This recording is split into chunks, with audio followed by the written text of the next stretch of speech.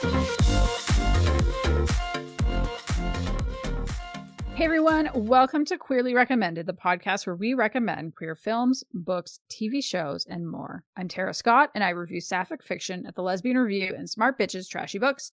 And this week, I am recommending a sapphic romance novel set in the world of basketball. Woo! You know, I used to play. And No, I'm Chris Bryant. I'll tell you all about it.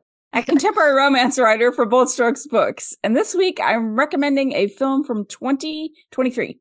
As always, thank you so much to everyone who supports us via coffee, signing up for our newsletter on Substack, links to both in the show notes. Thank you also for the folks that have been reviewing and rating us on the apps.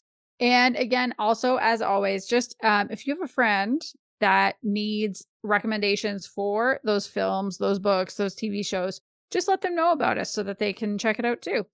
So, Chris, what's new in your life? So, remember back in September or August, I got a promotion? I do. So, basically, I'm project manager for larger asphalt plant equipment. Mm-hmm. So, and it takes forever to build anything. We're talking, these are like hundreds of thousands of dollars of pieces of equipment. And so the stuff that I started, the things that I started, the projects I started are starting to, be completed.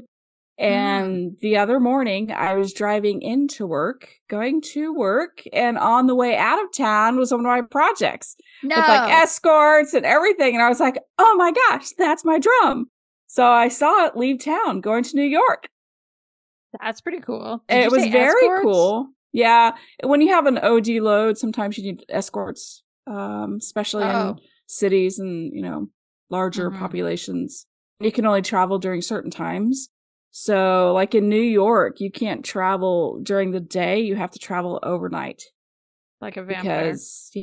So it was just so cool to see. It made my whole day. I was, because I wasn't expecting it. I was just driving to work and I'm like, oh, that's my project. So.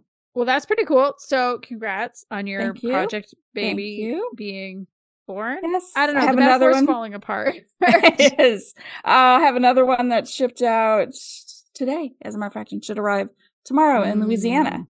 So basically this is our busy time. Like, we start getting our projects for the most part in early fall, and they usually ship around now to April. So I have several projects coming out. So, it's a little stressful, but, it was just kind of cool to see that. So your hard work is paying off. Yes, it is. It's paying off, and I'm staying focused. So that's good. Also, this past weekend, I went to my very first sports card show. What was that like? So it was exactly what I thought it was going to be like. It's like any other conference or convention you go to. There's tables everywhere. People are selling, and in this case, they were selling different types of cards, football, baseball, Star Wars. Who knew that Star Wars had a ton of trading cards? I did not. Yes. So I went there the first day. It was 2 days, Saturday, Sunday. So I went there Saturday just to kind of check it out, see what it was, and see what people were selling and kind of get an idea of the pricing, Since I'm selling cards on eBay, I just thought, well, maybe I just try to like to see what like things are really selling for instead of just what eBay is telling me things are selling for. So they had a authenticator on site, a really big JSA is the company, and they do all sorts of authentications on signatures and things like that. So they were there, and I really didn't have anything that I wanted them to do, but they also had another, what do I want to call them? They certify cards. They're grading. They grade cards. That's it. So they're like, I have been sending them off to PSA, but then there's another company there that's like just one step below, and they were there and they had a really good deal on cards. So I told the guys, I'm like, look, I'm going to be back tomorrow with a handful of cards. And so we'll see. So I gave them a handful of cards, and they said it only takes 2 weeks to get them back, which is crazy. Yeah, because the other company, I had to wait 4 months for some of my cards to come back. That's a long time. It is a very long time. So we'll see how that goes. So I'll keep you updated here in the next couple podcasts. That might be where you make your fortune. Yeah, that would be nice. Let's see what else. The internet is mad because your team's girlfriend showed up for 25 seconds of a game. I know. So also, I already took the day off. If and when my team and Taylor wins the Super Bowl, then I will be at the parade again this year with my sister. And we will be drinking Fireball at 9 a.m. That sounds like the path to heartburn by noon. We had such a good time last year. It was such a feel-good time. We have a small town. I mean, Kansas City isn't that big, but the parade is huge. There's never been any parade ever that has been that big. Whether it's we win the Super Bowl or we win the World Series, sports is our thing in Kansas City, hands down. Sports is our thing. Everybody gets along, and it's really cool, and it's fun to see the players interact with the people who are there, the fans, and you cry a little, you get happy, and you're there with people who are like-minded, and it's just it's so celebratory. It's so much fun. I really enjoy it. So I'm hoping that we can do that again. So here's to the Chiefs winning the Super Bowl. Woo! I hope so. And if they don't, which is not going to happen, we're not putting that energy out in the world, but if they don't, you still have the day off, so you can still have Fireball at 9 o'clock in the morning if you feel like it. I will know by Sunday night if I will still take the day off or not. If they lose, I will not take the day off. It will not be a wasted day. Because I can use it for like another thing, like GCLS or P-Town or something, use it for book-related things instead of just, football. Instead of morning. Right. And getting hammered in the morning, speaking of morning. Yes. Here's the weird thing. I have this need to take care of my sister. She's older. Not she's older. I mean, I'm just saying she's older than I am, and you would think it's vice versa, but I've always been a mother hen, and I've always looked out for her. And so I always feel like whenever we do stuff like this, I have to kind of take care of her instead of her taking care of me. It's kind of sweet. It is sweet. So you can take care of her with a flask of Fireball. Right. I'll have a little backpack, and we have these little different little vodkas and things like that. And I know, first thing in the morning, Hey, it is once a year kind of situation. Right. It really is. It's not like I don't do that all the time, because I always have to take care of Molly. So I can never really have a beer at night or do edibles unless I know that, she's being taken care of. Yeah. And so when I am able to let loose, I shall let loose. So you will see this because you will be buying me drinks in Minneapolis in July. Like, what? Yes. That's gonna be pretty fun because I think I have like 2 drinks a year, but I don't mind hanging out with other people who are drinking. So yes, so we'll be gentle with you. We will be gentle. That's good. Sadly, nothing. I have no news. Nothing. What? Nothing is really going on except I've still been reading. I think that's amazing. I'm still a little afraid to call it. But we're close. You're almost back, but I'm not going to say it because I'm feeling optimistic that for whatever reason, I think honestly, it's just like being properly settled into my job now. I'm not in this constant learning. I'm still learning, but I'm not constantly learning everything, like from the industry to my job to my other things. So I think that makes it easier. So, but otherwise, I don't know. Family's good. Job's good. Great. Books have been good. You'll hear about those in a few minutes. Good. But I feel that. We did put a call for questions out, and we got a response from Jade, who goes by Sagacious Sapphic. I think that's how you pronounce that, on Twitter. And we got 3 questions from this awesome human. Hey. So, Chris. Yes. How do you, I think these are all for both of us, but how do you prioritize the media you consume when there is only so much time? Yes, because I have a lot going on in my life with everything, job, podcast, writing, Patreon. I do a lot. And so I have to carve out time it's good for me because then I look for queer content. Usually movies and shows are a lot faster than books for me. I would love to read and recommend books, but I feel also like we need to expand because you and I got started in the whole book thing. And so I feel like going outside of that is kind of what I like to do. I like to try to find the movies, and I love watching TV and I love watching movies, and I always have the TV on when I'm writing or whatever I'm doing. It's always on. So it's just basically, if it captures my interest in 5-10 minutes, I'm good. If it doesn't, I have to move on. I don't have the time. Yep. So it's just a matter of interest for me. I think for me, it's funny. I don't think about it as prioritizing a lot. I think in some ways my ADHD is very like, yes, this is the thing we must see when I find out about something that interests me. And also in the opposite too, where there's times where my brain just decides certain shows or subject matter is like poison and I can't touch it. And that's just, it's not, I'm not going to fight my brain on that. I think though, to go back to the like, I think maybe the reading thing is working out again. I did decide to really try to make an effort to read again, because last year it was like poison for my brain. Again, I was learning too much. It was just not, it just wasn't working. But I also recognize that really, if anybody is showing up listening because of me, they showed up in the first place because of my book reviewing. Right. That's what people were following me for. And so, you know, while I'm not going to beat myself up that last year was mostly movies and documentaries, that was kind of, that was what I had the spoons to have. And I think we'd all agree that it was better to keep the show going that way than not. I was like, okay, let's just treat this as eating my vegetables or taking my vitamin or whatever it is. And so I made a goal of reading at least one book for each episode. And so that was how I prioritized it. Just saying, I can read a book in 2 weeks.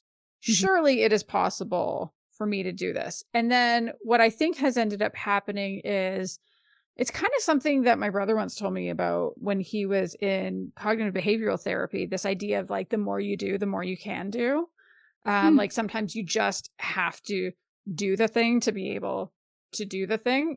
And so when it comes to the books that I'm prioritizing, I am going into NetGalley and seeing like, okay, what are the books I took from NetGalley and when are they being published? Because I want to try to talk about books relatively close to when they're going to be released. I don't want to wait too many months after, although I think it's perfectly fine to talk about a book that I read 2 years ago or that came out 2 years ago or whatever. But I also don't want to read too far ahead because I don't think it makes sense for me to recommend a book that's not coming out for 4 months. Because then I'm basically going to say, hey guys, get all excited about this book. And guess what? You can have it in July. Like people are going to forget by then.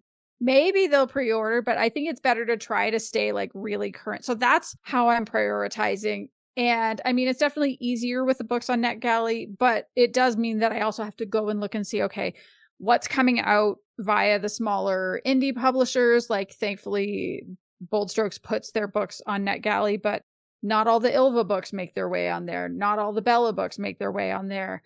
Bywater, I have to admit, while I enjoy their books very much, I don't really understand their publishing schedule, but I have to go to their website to check. And it was so much easier to keep up with the indie authors, those who aren't affiliated with any publisher, when Twitter wasn't, you know, purposely murdered by a big old baby.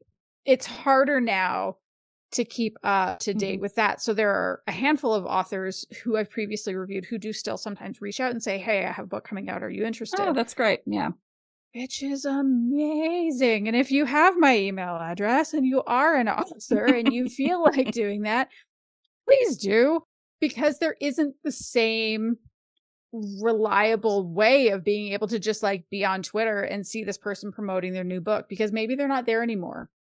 Maybe they're only on Facebook. Maybe they're only on Threads. Maybe they're on Blue Sky. I don't know. I can't keep up with all of them anymore. Yeah, I can't either. So that's how I try to prioritize it by making it sort of current. But then I'm not going to lie, there's times where, like I talked about last time, where sometimes you read one book and you're like, well, obviously I have to go back and read this other book that I read before that it reminds you of, or some other, like one book can sometimes just lead to another book. And I always think that's really exciting. And I like to follow that. Because as much as, yes, I'm reviewing for the podcast, I'm reading for the podcast, I also need to read for the love of reading sometimes. So like getting to revisit that book of Gunn Brooks was so wonderful. And I'm so glad I did. So yeah, that's my very wordy answer to that Wow. question. Okay. Because my ADHD meds wore off a few hours ago. Please enjoy. Oh, it's Monday night. Yes, we're recording on a Monday night. That's why Mondays are so chaotic, because I'm recording like almost like 10 hours after I took my medication instead of 2 hours after I took it. Yes. Oh, yeah. So we got this, though. Mondays are good. Didn't we do the last one Monday? Yeah, and we had so much fun. We did. It was really good. So Mondays are starting to turn out to be good for us. Yeah. Okay, so the second question, my goodness. Jade says, where are your media preferences the same and where are they different? So immediately different wise, like Tara loves the games and I gloss over because I glaze over, actually. Am I glazing or glossing? It doesn't matter. Just because those are not for you. They're not for me. And I love, like, at the very beginning, back in the day when Mario Brothers and Nintendo and Sega came out, I mean, I was all into the games. And then I just started, it's writing. Writing did it for me. Like, I lost a lot of time because of writing and deadlines. You can lose a lot of time to video games. I don't even know how many hours I've been playing Baldur's Gate 3 right now, and I'm not sure I want to know. I feel like I might be better off without that little piece of information. So yeah, I completely understand that. I also think I probably am more likely to read comic books and manga than you are. Probably, yes. I don't know if that's ever a thing for you. I was actually thinking of going to Comic-Con, which is here next month here. I do like it. I love the environment of it. Like I said, I love the whole community. Like when everybody gets together for a cause, for something that, they really feel like inspired by. And I feel like Comic-Con's like that. Like I've done ERPs. I've done a lot of the ERP conferences, and same thing. It's that whole bonding over one thing. Or bonding over, and with Comic-Con, it's with, your whole love of graphic novels or like certain types of artists. And it's just, I love that environment. It's such a feel good thing. And so I think I'm going to go for that. So I think we're the same, especially for TV shows, movies. Well, I mean, we both love reading romances, obviously. Oh, yes. I feel like that's just kind of a given. And then for TVs and movies, we both like comedies. We both like documentaries and I guess like romantic stuff. And then I get super picky. Like you have a much wider range of things that you like to watch. And I'm also a big old baby. So I can't handle things that are as violent as what you can handle. It's like Walking Dead all day long. Yeah, no, I can't. No. Yeah, I can't do that. All right. Final question. What queer/sapphic tropes in media need to die, and which ones do we need more of? We don't need our kind dying off. And shows, movies, we need the happy endings. We need more of the happy endings. All of us. The whole umbrella needs all the happy endings. I think I want to see more stories about trans people that are just like normal, like it's just a normal story about a trans person. It's not about their brave transition journey. It's not about them suffering. It's just, can we just have more trans characters being played by trans actors? I think that's something that I'd like to see more of. And just more queer stories in general, more queer people in general. Again, like, can we not feel so much like a very special episode of in media and instead just be there? Like, again, going back to Good Grief, that was one of the things that was really wonderful about it was, okay, it just so happened to be about like queer people grieving, but it wasn't like grieving over queerness. It wasn't pain specifically about queerness. It was just, you could have swapped like it could have been a story about a heterosexual couple kind of at the center of it, and it would have been kind of the same sort of impact. So I think for me, I want more stories, not specifically that story, but like I want more stories where it doesn't matter the sexual orientation of the person in it, but let it be a queer person. I agree. I agree. Yay. We did it. We Yay. agree. So, Chris, what have you been reading or watching lately? So I finished Perfect and I turned it in on the 31st at 10 o'clock. I had 2 hours to spare. So I like just kind of dived into everything. Like Ooh. I just literally today, I just finished Elena Ardell's All Things Beautiful. And she's going to be in my Patreon and we're going to talk about it, the book. It was a really good book. And so I can't wait to quiz her and grill her a little bit. So, what's the book about? The book is about an art student and her teacher. There's a trope. There's a juicy trope that so many of us love to read about. That's true. So, yeah. So I finished that up. And hey, last night I watched the Grammys, and it's been a very long time since I've watched any sort of music show because my anxiety ramps up because I don't know, since it's live, I don't know like what's going to happen. And there were so many stars there, so many musicians that I was like, oh, I'm just going to have to like buckle down and watch it and just see what it's like, see how much it's changed. And it was actually very lovely. It was very lovely. I really enjoyed it. Yeah. I mean, the host, I don't know. I know he's a comedian, but he's a very gentle comedian. I think maybe. I don't know. I didn't see it. Well, we don't have cable, so it wasn't on cable. It was on like CBS or something. It was a network show. I live in Canada, so it would be. So is it cable? Really? Yes. Well, you can watch. Like I cried so many times. I mean, Tracy Chapman sang Fast Cars with Luke Combs, who revived that song, in the country world. And it was just like, I was crying and I'm trying to pretend like I'm not. And like, he was just so adorable. Like, cause you could tell he had so much like just respect and he was in such an awe of her. And like every time she looked at him, he would like smile and look away. He was so cute about it. It was so adorable. It really was. Yeah. It was very sweet. And I really enjoyed like Billie Eilish. I was going to like murder people if like she did not win for something. Because that song from the Barbie movie is amazing.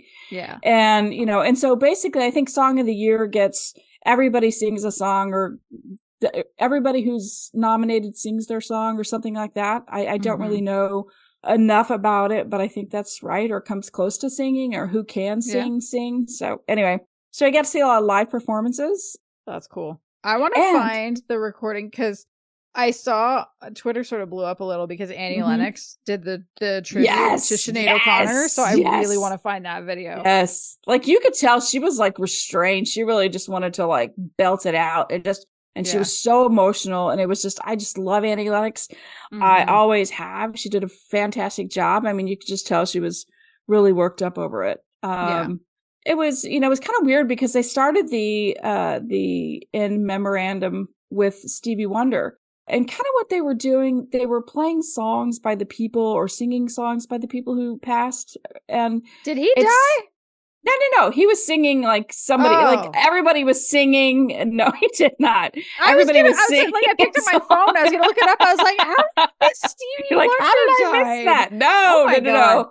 Okay. I feel a lot better now. That would have been, this was about to turn into a bad Monday. No, he was singing a song.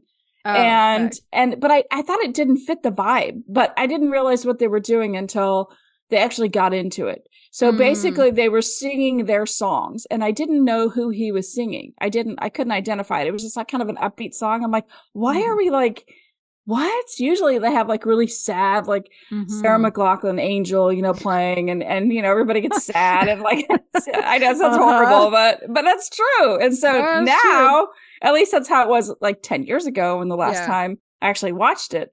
But this time, it was kind of cool the way they did that. So, yeah. And even Miley Cyrus did like a little tribute to Tina Turner when she was on stage. So it was very cohesive. It was an effort by everybody. Nobody wanted to stand out. Nobody was kind of like, yes, thank you. God, thank you. So yeah, so I watched the Grammys and I liked it. I was like, maybe I should keep watching it. So I'm going to watch it again next year. Nice. And then, so I was trying to come up with something to recommend for the podcast. So I rented The Color Purple, the 2023. So I braced myself to watch this movie because long time ago, I read the book back in, I think it was 1985. The movie came out, the original movie with Whoopi Goldberg. And it was such an emotional movie, and it was just sad. And you're just like, this person, Celie, has been through hell and back literally several times. And so I braced myself. I was like, okay, I'm going to watch it because I really wanted to see the queerness come through, because they always hinted about Celie and Shug, their relationship. And they showed it a little bit. And this was 1985, you know, and you kind of knew their relationship. And so then I thought, well, maybe this 2023 movie will bring it out more, because we're a lot more advanced than we were back in 1985. We're a lot more accepting. And imagine my surprise when I found out it's a musical. I turned it on and it is a musical. Yeah. You texted me that, and I think I responded with like an all caps, what? I mean, I get that they were trying to find the light in the darkness, you know, and so for that I appreciate, but also I was not ready for it. And there was like there was less about the relationship than there was the first time around. And really? It was more story driven than character driven in this. What? Yeah. It was very story driven. Okay. Like they pinpointed the highlights. They highlighted the book more than they did the actual character. So, I mean, interesting. It was not queer enough for me to recommend, and I don't know that I would have recommended it anyway. Yeah, I think I might have texted you this back, but that's one that I could sort of see it making sense turning it into a musical for the stage, but it's hard to imagine as a film. I suppose I don't have to imagine, I could just go watch it, but you know, for it to be a film, it's been a long time since I read the book, probably about 20 years. Yeah, but it's not one that like I would immediately think that should be a musical. Right. Exactly. It was a very, you know, disturbing and heartfelt type story, you know, with it's like this person, her whole life has just been shit. And then like at the very end, we find peace and some type of happiness. And you're right. I don't know that would be a musical that I would go, you know, that seriously, I had no idea this was a musical until I turned it on. And there were some, like, there was some comedy in this. There were some characters that brought comedy to it. So yeah, so I don't know. So I watched that, like, and I was like, nope, I'm going to have to come up with something else. And because I had all this time, like I gave myself a week between books. And so I started True Detective with Jodie Foster. So, but they're not done. Like, it's that stupid weekly bullshit. We have to wait every Sunday to get a new episode. Yeah. Well, Neil said that it was really good, but that it's a little too gross for me to watch. Well, that's probably true. I mean, I'm 4 episodes in. And I think it's probably halfway. And like the first episode, I was like, I don't know about this. I don't know if I'm going to like this. Yeah. You know, her character is not likable at all. She's not likable. She's even told, like people in the actual show are like, you know, nobody likes you. Nobody wants to work with you. Nobody likes you. And 100% you see it. Whoa. So, and Jodie Foster plays a straight woman, which doesn't really work in my head. No, especially now when she's such a lesbian icon. I know. Why are you playing a straight And we know person? what her wife looks like. And but there's other queerness on the show, though. That's cool. Yeah. So there's that. I mean, if this ends up being a good series, I will recommend it, I think, if it ends up well. But like right now, she's a very tough person to like. But there are people like that. Yeah. And like, if you're in like the North Pole, you're north of the North Pole. I mean, you don't see daylight for 60, 70 days. Like, is that where this takes place? Yeah, it takes place somewhere up in the Arctic Circle. And, you know, you don't see, it's a fictitious place because we Googled it and it doesn't exist. But You know, it's Oh, some like Arctic place that like is science station, you know, that's trying to find like the beginning of life and blah, blah, blah. my brother So, used to work somewhere sort of kind of like really? that. Yeah, he's in the Canadian military, and he got stationed for 6 months at Alert, which is kind of like, do you know that point? I think I'm remembering this correctly, but that point of Canada that's almost touching Greenland. Yes. It's so far north. It was there. And Wow. so he would occasionally send photos, and he said, so we were told we weren't allowed to come into work today. And then he sent along the photo that somebody took of like a polar bear just wandering around I don't know that you can call it a neighborhood. Like, is it a Right. neighborhood when It's like so a few people street. live there? Sure. It's Yeah. just one street. Yeah. Wow. Yeah. Mm-hmm. And it's so cold. I mean, like it would Yes. just be like miserable. And then like everything's kind of clapboarded together. There's like really no like insulation or things that I look for, like how do they just have a door and it's like minus 30 degrees outside? Why Hell don't they no. have like, you know, it's just yeah, because I think about things like that. And I have been to Alaska, and you're in Canada, so you know what it's like when it's really, really Mm-hmm. cold and how Mm-hmm. people just don't go outside. And yeah. No, absolutely. Well, Yeah. I think it was wasn't it on the last show I talked about? It was that cold, and our poor little Mm-hmm. dog fell over Right. when she was trying to come back in from Oh, being like, the dog yes. knows you don't go outside. That's awful. Why are we laughing? She's fine now. She's She doing is. great. Yeah, she recovered, so don't worry about her. Okay, good. She's happy. I love her pictures. Okay, so Uh-huh. Tara, what have you been reading and watching? All right, so I am still on Drag Race season 16. I find it super interesting watching a season that there is someone who has decided, I want to be the villain. I want the villain edit. She's such a bitch. Oh. And Oh, I I can't. mostly hate it, but How does your also anxiety not like just grab you and like, I can't do because the that. person she's been going after has not been taking it and has been turning around and Oh. saying, why are you such a C word? Like, what is wrong with you? Why are you doing this?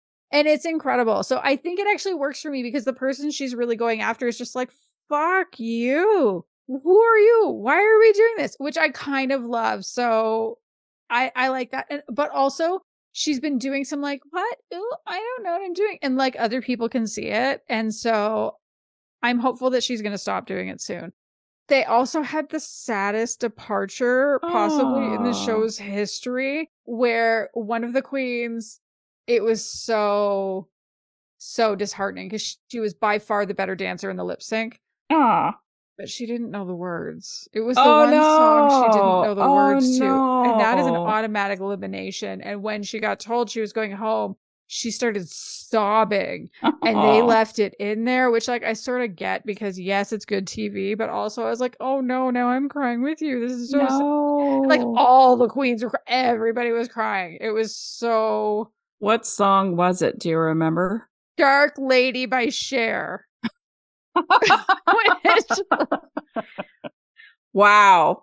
again is one of those like, yeah, of course she doesn't know it. Not that like drag queens haven't ever danced to it before, but like she's a Vegas queen. Like I just don't think that would be playing in a club in Vegas. So yeah, I don't know. It's a very, very interesting season. Cause remember how the last season of regular Drag Race, I was like, I don't know. We already Right. all know who's gonna win. It's not that interesting. This is not Boom. like that. Okay. Very interesting season. It's quite spicy. I'm enjoying it. And then I'm going to talk about a book that I've started. So am reading, haven't finished, but it's called Not in the Plan by Dana Hawkins. It comes out soon or just came out recently. Can't remember which one. So Charlie is the owner of a failing coffee shop, I think in Seattle. She's very cute, very, likes to wear fairy wings out at some parade situation, like very Nice. sparkly, Yeah. whatever. And then one day this like super hot kind of mask presenting woman comes in, and it's Mac, who is an author who had an incredibly successful first book. But you know how sometimes with some authors, like you can hit that sophomore slump real hard. Mm-hmm. And so Mac lives in New York, but is in Seattle visiting her parents and is like, oh, I'm in this coffee shop. I'm just going to write a whole bunch of words. And so Charlie becomes almost like a muse for Mac, who comes into the store to write. They're really attracted to each other. And so far, I'd say there's some really interesting representation happening because, like with Mac, she lives with anxiety, and you can really see how it impacts like her physicality as she moves in the world, some of the decisions that she makes, her relationship with her parents. You find out it's because she was raised by, like, her parents were 16 when they had her. Oh, wow. And so it's this very like, look, we fucked up, but you can't fuck up. You need to have like, take all the opportunities that we didn't get. And it was one of those, as I was reading that part, I was like, oh yeah, okay. I could definitely see how this could lead to some things later on in life, if that's how you were raised.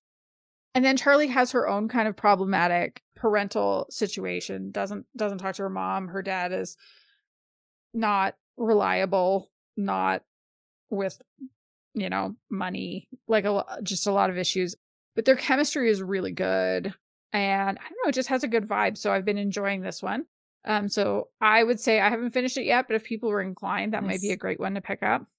And then I'm going to talk about one that was pretty close to being an official recommendation. And then I read the book that I am recommending. Mm-hmm. And so you were so excited about this too. Yeah. I know. I love that you're reading again. I love it. I know, right? Mentioning 3 books. Holy crap. Who am I? Right. So this book is called Keep This Off the Record by Arden Joy. It came out very recently. And so it's about Abigail and Freya. They were enemies in high school. And it opens at the 10-year reunion where they are clearly still enemies because Freya's a total bitch to Abby. And Abby throws a drink in her face. So yeah, a decade hasn't changed anything for them. But Freya is this like super famous TV news journalist person. Let's just throw all the adjectives together to say what she did. And so Will is her producer. He was her date to the reunion. And he falls for Abby's best friend, Naomi, who, you know, they all went to high school with together. So Abby and Freya are going to have to figure out how to be around each other. Abby and Freya's friends, they really think that like, okay, where's this antagonism coming from? Maybe they probably love each other. So can they find a way to turn that hate to love? So here's the thing with this book, though. I do recommend it, first of all. It's not my official recommendation. I do recommend it. But when I read it, I was really conflicted because I could not put this book down. So much so that there were a few times that, frankly, I probably deserved to pee my pants based on how hard I strained the abilities of my bladder. Like, it was those, like, just like another, I'll just read a couple more pages. And it's like half hour, 45 minutes later, me going, fuck, running to the bathroom. Well, it's portable. You could take it with you if you were so inclined. I'm just saying. Should have thought of that. That would have been smart. And yet, so like, I couldn't put it down, but I like, based on the blurb, I was like, I thought this was is this a sapphic romance? Like, what's happening? Because I got more invested in Will and Naomi's relationship. There's so much found family, which I love. Like, I love found family books. Yeah. But it felt like it was more about the found family than it was about Abby and Freya, when the blurb was really like, no, it's these 2 women, it's enemies to lovers, and they're going to be getting together. And so I went for lunch with my friend Stacy a couple weeks ago, who I think I've mentioned before on the show. We're neighbors. And I was like, can I just talk to you about this book? And I was kind of walking her through what happened and all. And then she paused and she goes, isn't that just the plot of Much Ado About Nothing? And I was like, son of a bitch, because that's exactly what it is. This book is a contemporary sapphic, super queer, not just sapphic, because there are other queer characters in the book, reinterpretation of Shakespeare's comedy, Much Ado About Nothing. And part of why I was so mad is that this is my favorite play by Shakespeare, but I haven't read it or watched the adaptation with Emma Thompson and Kenneth Branagh in about 20 years. It's been a while. So like, yeah, I watched that movie a bunch of times. Yeah, I read the play more than once. But also, a lot's happened in the last 20 years. Right. Have you heard of My Husband and My Children? And career changes and all these things. Mm-hmm. And so when I first read it, I was like, okay, high school rivals becoming present day lovers. Okay, that sort of works all right. But then it was like, oh no, this makes a ton of sense. And then, as much as I thought the found family weakened it as a romance, and I suppose if it were just the romance that was written on the back, like in the blurb, then yeah, it would not be the best romance.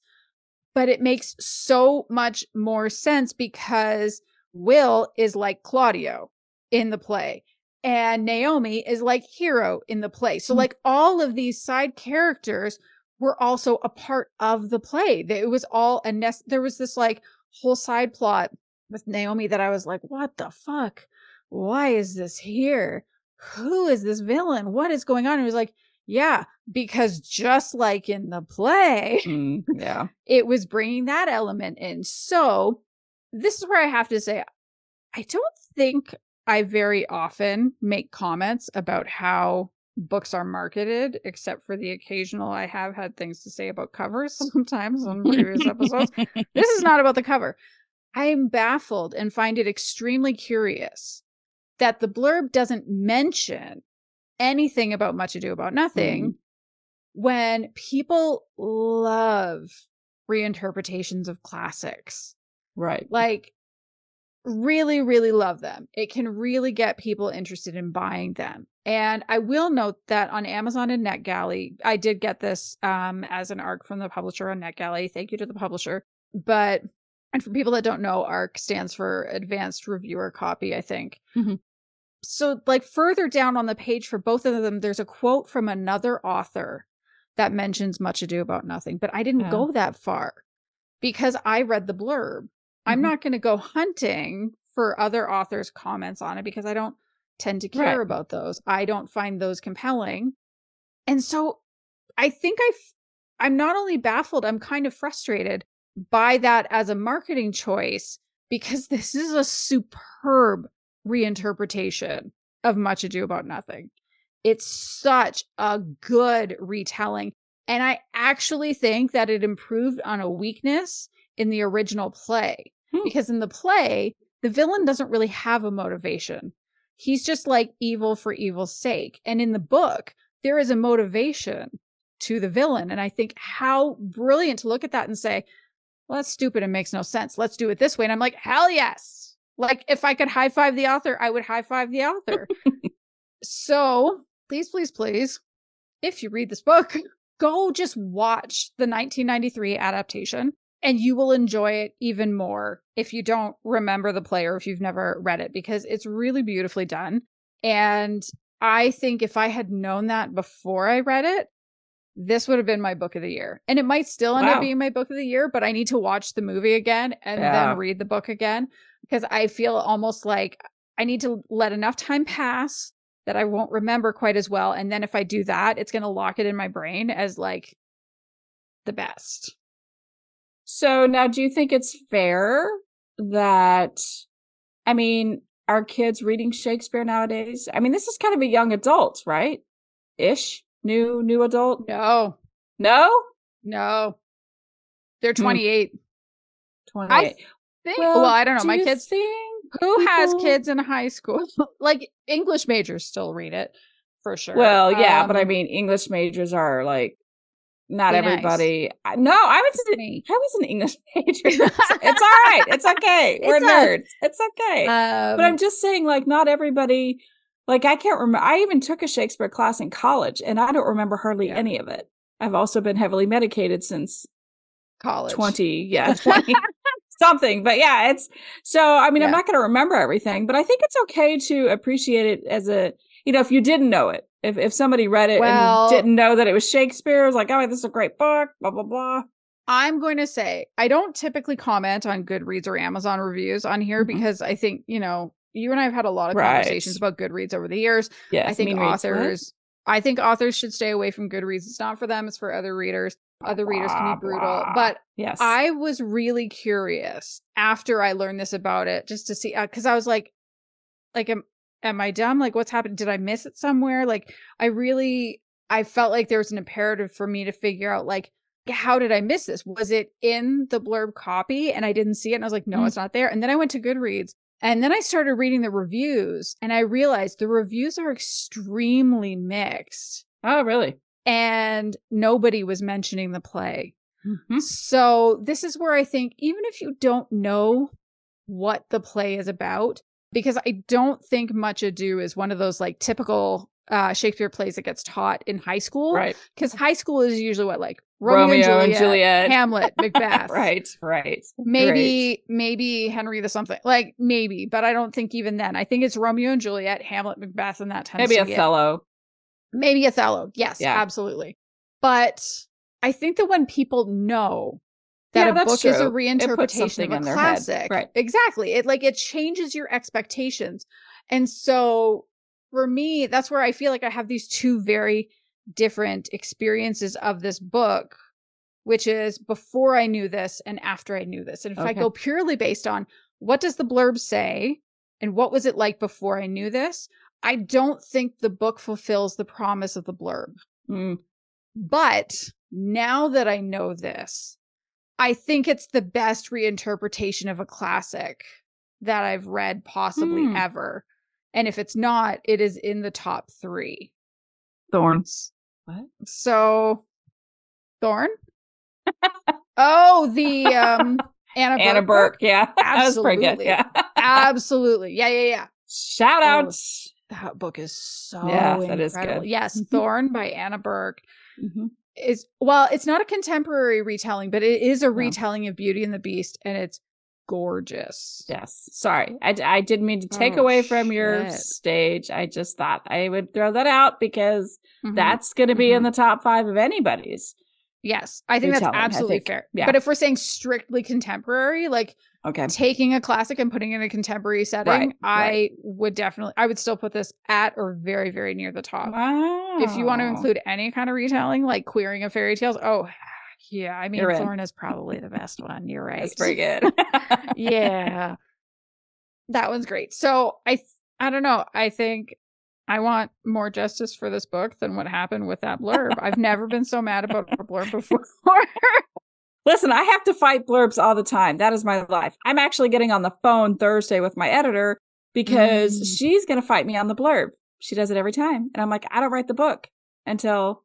I mean, the blurb's written before I write the book, and sometimes the book kind of goes on a different tangent. And I can't help that. It's the way the story comes to me. Can't blurbs be updated? If it's like an act of God to change a blurb. Like, because you have to go back to Amazon, because they want the stuff a year in advance. So, like, I have to have a blurb written for something that I haven't written, that I'm not even, like, started writing. It has to be done a year in advance. Dear Amazon, can we fix this, please? Yeah. And I think, I mean, it could just be for the volume, because I know there's a lot of self-publishers, that can get that blurb out and get it, the book out pretty quickly. But I don't know how this works. I don't know. I just know that I need to have the blurb done. My God, get it done. And get it done a year before the book comes out. That's wild. Yeah, it is. Okay. Anyway, sorry. Well... I don't know. I'm not going to speculate any further on this, how this happened for this book. I will just say, read the Wikipedia synopsis of the play. Or, again, do yourself a favor. That 1993 adaptation is... Oh, I love Emma Thompson. Delightful. She's wonderful in it. Yes. So, yeah, watch that. Wonderful, period. Read this book. And that's the way to do it. Okay, good. All right, Chris. Yes. What is your official recommendation this week? So, because I really put all my eggs in one basket and was all in Color Purple, and reached out to you, and I'm like, oh my gosh, what am I gonna do? And you recommended, yes, I was bummed. I'm not gonna lie.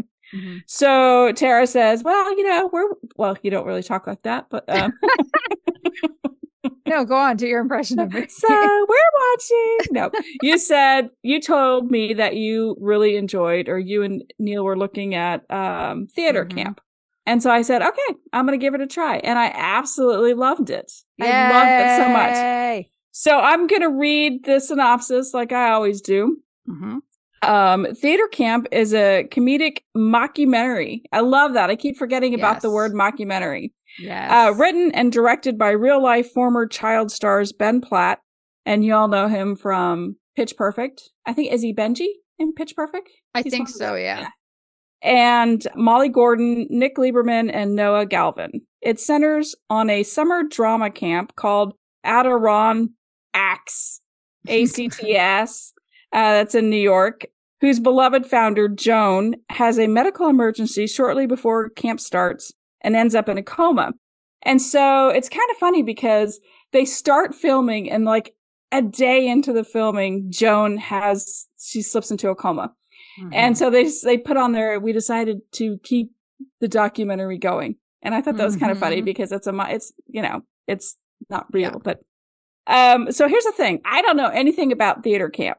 So I don't know how true, like what actually happens at theater camps, but I was laughing the whole way through. Yes. Like the whole way through. And I'm totally sure everything was exaggerated. Mm-hmm. Like I just don't know. So I just have to roll with it. And if you've seen, like we talked a little bit beforehand, if you've seen Best in Show, it's kind of like that. Only, like you said, it's a lot more gentler than that. And it's also kind of like The Office. Yes. It kind of, you know, that interview type person, you know, you're interviewing them, you're seeing them do something, and then it cuts away to an interview. So, or just like not really interview, but I guess so. It was very clever. I like the whole back and forth way. So everybody there is incredible. Well, I say everybody. Most of the people there are incredibly queer. They're diverse. They come from different backgrounds. They have different like ethnicities. Yeah.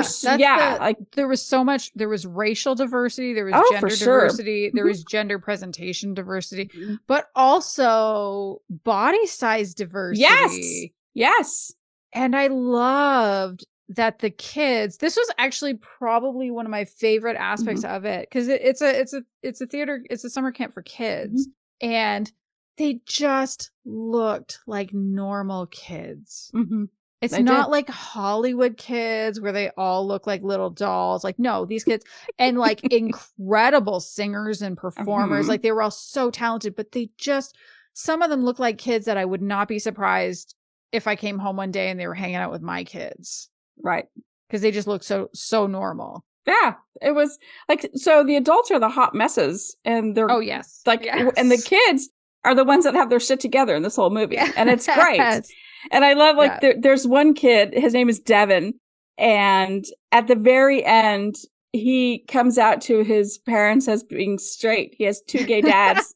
And he's like, Dads, I'm straight. And they said, oh, we know, son, we're happy for you. We support you. And I thought that was great. I mean, they like turned it around, you know, and the kid was stressed. And also it was funny because he was like the heteronormative kid, the boy, and who liked to play football. And like everybody like kind of shamed him like, oh, what are you doing? You're in theater. You shouldn't be playing sports. And he's just, you know, it was his first year at the camp. And he's just like, what? Like, what?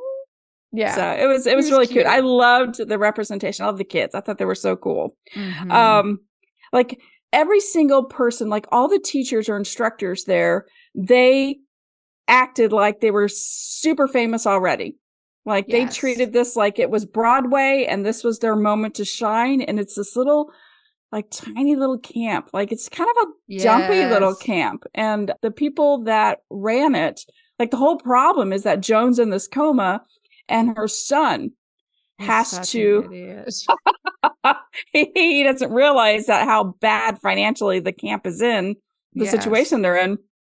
And so I love the scene at the very beginning. He's starting the interview and he's talking and he's looking at a playbill up on the wall. Do you remember that scene? And he's like, play ball. Like, he didn't even read it right. Like he can barely read.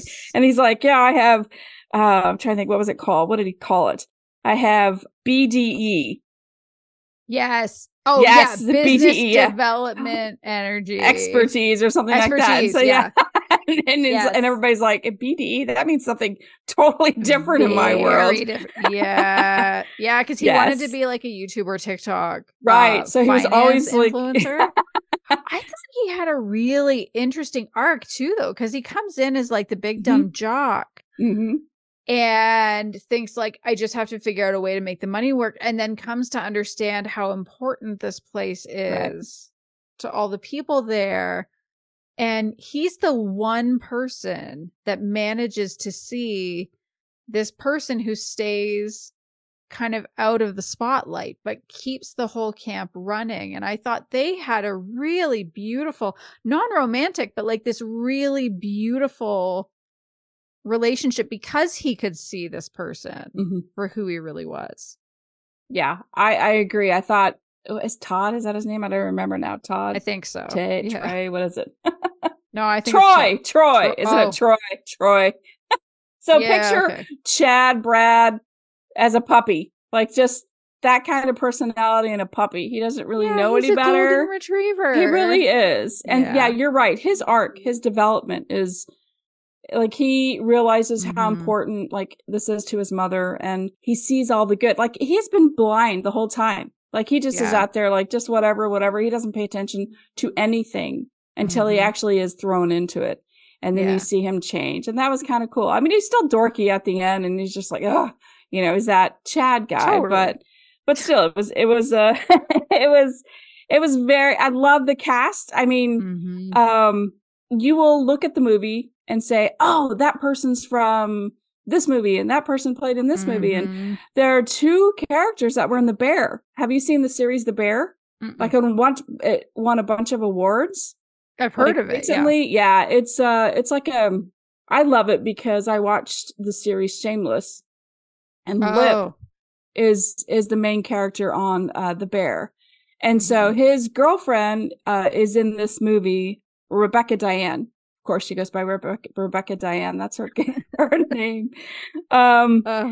Rebecca Diane, and then gosh, I'm trying to think. What is her name? This one from it's like Io Debris. She's in The Bear, and she won some awards recently, like for being in The Bear. She was in what else was she in? That movie that I was talking about a few episodes ago.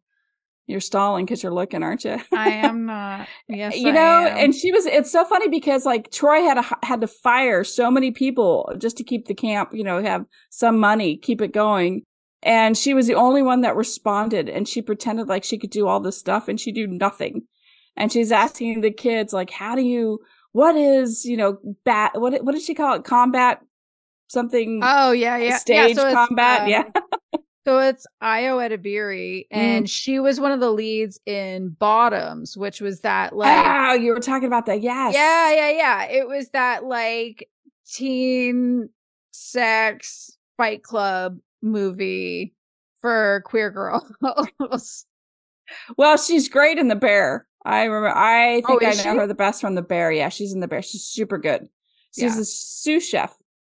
She's fun. I thought she was fun in this one too. Oh, she was hilarious in this movie. Yeah. I mean, she was great. Yeah. So basically this is a funny movie. You know, everything is completely inappropriate for kids. Like they do productions like Studio 54, and they pretend to do like lines of coke. And then you wonder like why are they doing all these adult productions? But I think that's just, I don't know. Like, I seriously don't know anything about theater camp. I just know that this just made me laugh the whole time. Oh, and I had to watch it. Like, I started it again because I thought it was so funny. And you miss so many little things the first time around. I think you just miss the fun things, and you watch it again. I'm still giggling, going through it. I'm still laughing. I think it's funny. It's, is it wrong that I laughed at inappropriate things? Like, no, because I think they're there for us to laugh. Right. I think so too. Like, yes, it's so funny, but I actually think the thing that makes it really special is that it just has so much heart to it. And it's very clearly a love letter to theater camp. So like, yes, it's probably hyperbolized, but it's done with so much love that I have a hard time imagining anyone not loving this movie. Oh, for sure. I mean, with the world being the way that it is, you know, poking fun at everyone is just kind of what we need to sit back at and just kind of relax and enjoy it and not try to break it apart. And I just, if you're into that kind of humor, like if you like The Office and if you like the Best in Show and just kind of the subtle type comedy, then this is for you. This is the one. I recommend it. Thank you, Tara, for giving me the recommendation to begin with. So I appreciate it. Yay. So I didn't have to recommend it to you all because I recommended it to Chris, who's recommending it to you all. So, but the good news is that you watched it and you enjoyed it too. So that's sweet. Yes. So you have kind of like 2 stamps of approval. Very true. Yes. It's a double rec.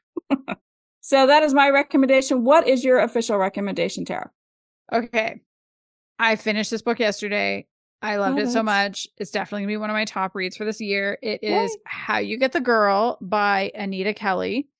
And like I said, this takes place in the world of basketball. So Julie Parker super hates her day job working in the fundraising office at Vanderbilt University, but she loves coaching East Nashville High's girls basketball team. Like that is so clearly her passion.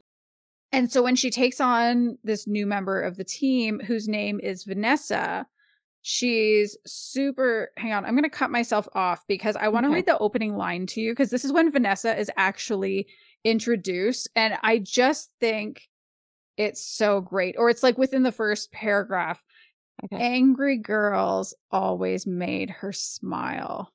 And I love that because I think that gives you a really good sense of like what kind of a coach Julie Parker is. And so win. She's well, yes, but also she knows that if a girl is angry, like it's kind of this idea of like if you can be passionate about something, you can become passionate about this. And she knows that if they have the fire to be angry, she can turn that fire into a love of the game. And so she's kind of reflecting on this as this new member of the team joins. And they're a couple of weeks into it, so it's unusual. But the office was like, you're gonna really want to let this girl on the team. And she's like, okay. So Vanessa is the new member of the team. Vanessa's very like grumpy, you know, like just this kind of giving off those angry vibes that's making her think, yes, this is my kind of girl. And then Vanessa's new foster parent shows up to pick her up because Vanessa has recently gone into being fostered by this person who happens to be her mom's cousin, who also happens to be Julie's high school and college crush, Elle Cochran, former WNBA player.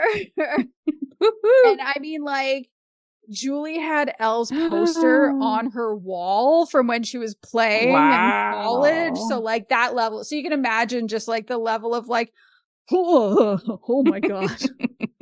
What? And so, yeah, Julie just feels like an absolute jackass in front of her and is so embarrassed. But like after, you know, a little while, she's able to start holding it together around her. And she's like, no, I'm going to focus on the game. It's going to be like that. But Julie needs an assistant coach really badly because these coach isn't there anymore. And so somehow she manages to convince Elle, like, hey, what if you were the assistant coach? And Elle was like, okay, and does it. And so Elle actually has been away from football for basketball. Yeah, let's pick the right sport. Yes. There are no all girls American football team. Well, that's not true. There are. How many? 14. That's 15 more than I expected you to say. Those are the professional level. There's a ton. There's a ton of that women. High schools have? Oh no, not high school. Yeah. Sorry, that's what I meant. But anyway, basketball. So Elle had an injury after a couple of years in the WNBA and left the sport and actually has just been avoiding it altogether since then. But like she thinks Julie is super, super, super cute and kind of can't really resist her. And they both care about Vanessa and wanting her to be okay because, again, I'm not going to get into the specifics of it, but obviously a kid doesn't end up in foster care unless something has happened in the home. And so they're both really invested in that. And so they start to form this friendship. And then Julie reveals she's never actually dated anyone before. And she's never actually slept with anyone before. And she feels really self-conscious and she feels all kinds of behind. And what if if only she could practice how to date, if she could practice how to do these things, like how you practice different things in sports. And Ella's like, I'll help you practice date. Maybe a little bit of practice kissing. Would that be great? And of course, with the way all these books go, does practice stay practice? No. And it's great. I loved it. There were so many things that I loved about this book. I highlighted a bunch of shit because I didn't want to forget about it. I highlighted, come on. I thought the app would tell me. How old are they now? So I think Julie is supposed to be around 27 or 28. The only reason I'm questioning 28 is because that is the age of the two women in the other book, which doesn't mean she can't be that age. I think she is. But yeah, like she's late 20s. And so I'm definitely going to get to that because that's okay, a whole, yeah, because I have questions. I know, right? But first things first, because I know you care about the chemistry. I think the chemistry is adorable, and I think it was made especially great by how awkward Julie is at first, because like she's had a crush on Elle since she was 14. And that's the like kind of earlier in the book, and she's kind of doing her like, I don't know what I am, and I don't know what labels apply to me. I just know that I'm attracted to Elle Cochran and Manny Jacinto, and Manny Jacinto plays like that dum-dum on The Good Place. Did you ever see The Good Place? Yes and no. I never finished it. Don't hate me. I don't hate you, but do you remember the guy who pretends to be mute? Or not mute, he pretends to have taken a vow of silence? Yes. Yes, yeah, I do. Guy. Okay. That guy. So she's like, well, I know I'm attracted to him. What does this mean? And so I just think there's something so cute about the idea of like, oh, this is the person that I've had a crush on for more than a decade. And, oh, you're in my life now. Oh, you're attracted. Manifested it. To me too. Yeah. Beautiful. Oh, that's great. Beautiful. But I think what made this really special for me is that I got to see some things that I don't think I've ever seen them quite depicted in this way in romance, and especially in sapphic romance. Now, to be fair, these might be things that have been dealt with in more like heterotype romances, but I don't read those anymore, so I can't really say. But say like with Elle, she has migraines. So we see that. And as a person who deals with migraines, like there's one point quite early on, like very, very early on, it's actually in their first encounter. She has a migraine. And I really identified when there's something about how she feels like her body is failing because it doesn't always respond to the medication that's supposed to help. Oh. And I was like, fuck. Oh, we're showing the real stuff. Like, we're not just showing that like it's a headache. Like, no, it's a neurological issue. We also learn later on that Elle lives with depression. We actually kind of get to see what happens when she has a depressive episode. We see it from her perspective. We see it from Julie's perspective. We don't ever get Vanessa's perspective in the book, but we do see what Vanessa does during this episode. And it made this feel, again, very real, very fleshed out as a part of like who she is and as a part of her day to day, and even learn about like how it affects her libido, how it can coincide with her migraine so that the migraines might actually be likely to happen when she's depressed. And so when I was reading that, I was like, shit, this is a book that might actually really help some people. I just thought that was really great. And then with Julie, this is to where you have questions, where probably many people have questions based on what I said. I kind of appreciated getting to see someone who's in their late 20s and they're still trying to figure out, like, what's my identity? She doesn't know what her sexual orientation is. She knows she's somewhere on the queer spectrum. Because like I said, she was always attracted to Elle and to Manny Jacinto. What is it when you're attracted to two specific people? She doesn't know if she's gay. She doesn't know if she's bisexual or pansexual. She also wonders if she might be somewhere on the asexual spectrum. And so seeing somebody explore that and trying to figure it out. And so that by the end, it seems like she's probably demisexual because she enjoys sex with Elle. And for people that don't know, demisexual is a part of the asexual spectrum, but it's where you are only sexually attracted to somebody that you've really kind of formed a connection with, that you have strong feelings for. Like it's not about, like, she wouldn't be able to just sleep with anybody, but she can sleep with Elle because she, grows to love her and is attracted to her. And that whole exploration was really, really beautiful. And I especially loved seeing the way that Elle, she took everything at Julie's pace. It was never about pushing, because they are practicing, quote unquote, at first anyway, for quite a while. But she would set aside what she wanted for herself because she knows how important it is for Julie to figure this out, that it's something that bothers her. And so I didn't grow up thinking I was ace. I mean, I grew up in, evangelical churches at the height of the purity culture movement. but I at least kind of understood feeling like not having access to sex and sexuality, because I didn't really stray that far outside the boundaries of what the church told me I was supposed to do. And there is this whole kind of like, what am I doing? Am I an idiot? Yeah, all of that. So there was something that really resonated and I think felt especially special to me about having somebody like Elle as a prospective partner for Julie, who was willing to work with her, who was willing to meet her at whatever it was that she needed, rather than saying, well, this is silly, and then taking off, kind of in the way that Julie was afraid somebody might do. Do you still have questions? I was just going to point out that I really like that they are normal names. Oh, yes. Also that, right? Yeah. Like I know Julie's and I know Elle's. Mm-hmm. So I like that. I like that there are normal names. Not every writer does that. They try to do the latest and greatest, names that are like really cool. Yeah. There are a lot of names in lesfic sometimes where I have to admit I do wonder. Right. Did a parent give this name to a child, insert age, number of years ago? Like we actually have to use the what is it, the census? I think there's something that we have to go and look at the like the birth names from the year of Do whatever. you? Yeah. Yeah, like 1990 Jessica. Everybody was named Jessica. So I mean, real names, like not like I. So now I try to do like one name that's normal and one name that's a little spicier than the other.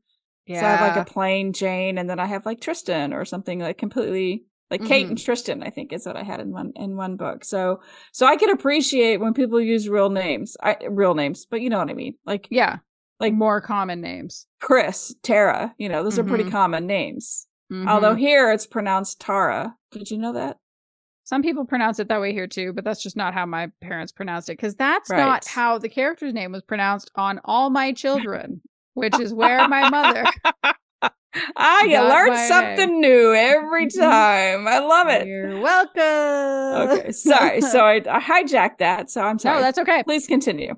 No, I think you're right. I hadn't even thought of that, but yeah. I agree. It was kind of nice to read. I'm so name sensitive. I am. Yeah, because there are somewhere I'm sorry, there are times where I just am like, no. Like, come on. I'll shake my head like, nope. I cannot. So for people that like Anita Kelly, their books, Love and Other Disasters, which I think I talked about last year, the year before on the show. And also the book Something Wild and Wonderful. I have great news because Julie is actually the sister to London, who's one of the leads in Love and Other Disasters. And also her best friend is Ben, who was in Something Wild and Wonderful. And so we get to catch up with both couples. Cool. I really enjoyed Love and Other Disasters. There's only like one thing I was a little meh about, because there was like food in a sex scene, which I'm like, no syrup in a sex scene. That's an infection waiting to happen. I'm still always like, it pulls me out of it. I feel like it's one of those polarizing issues in lesbian, because some people super love it and other people like me are like, no, just don't. But regardless, I didn't remember a lot. That's how awful is it? I remember that I loved the book, but also that was the scene that I was like, no, but everything else worked really well for me. And I didn't read Something Wild and Wonderful. I didn't read Ben's book. Oh, okay. And it didn't matter. So this works perfectly well as a standalone. So I think, if you've read the other books, it's just a bonus. If you haven't, it doesn't matter. Either way, you can enjoy this book. The only really critical thing that I have to say about it is just that I felt like the epilogue fell a little flat. But everything, and the epilogue is quite short. So everything else, though, I enjoyed it so much. I actually didn't want the book to end. I just think it's wonderful. So this is definitely going directly to my reread pile because I loved it so much. I feel like I have a hiccup. It was a little burp. You're welcome. Now you know. I'm glad we're this close. Yeah, I feel like that's probably going to be an outtake. I'd rather not, but it's probably going to be an outtake. That is all for this episode. Thank you so much, as always, for joining us. If you've enjoyed the show and you haven't subscribed yet, you probably have. But if you haven't, just in case, make sure you subscribe on your podcast app. Again, if you have a friend that you think would enjoy this, need some book recommendations, maybe some movie recommendations, please tell them all about it. And if you want to support us, we do have those links in our show notes to our coffee and our newsletter sign up. Or if you want to connect with us on your favorite social media sites, we have links in the show notes for that as well. Or you can just search for Queerly Recommended on all the social media sites, or email us at queerlyrecommended. No, I'm lying. At podcast@queerlyrecommended.com. Oh. Goodbye, everyone. Goodbye.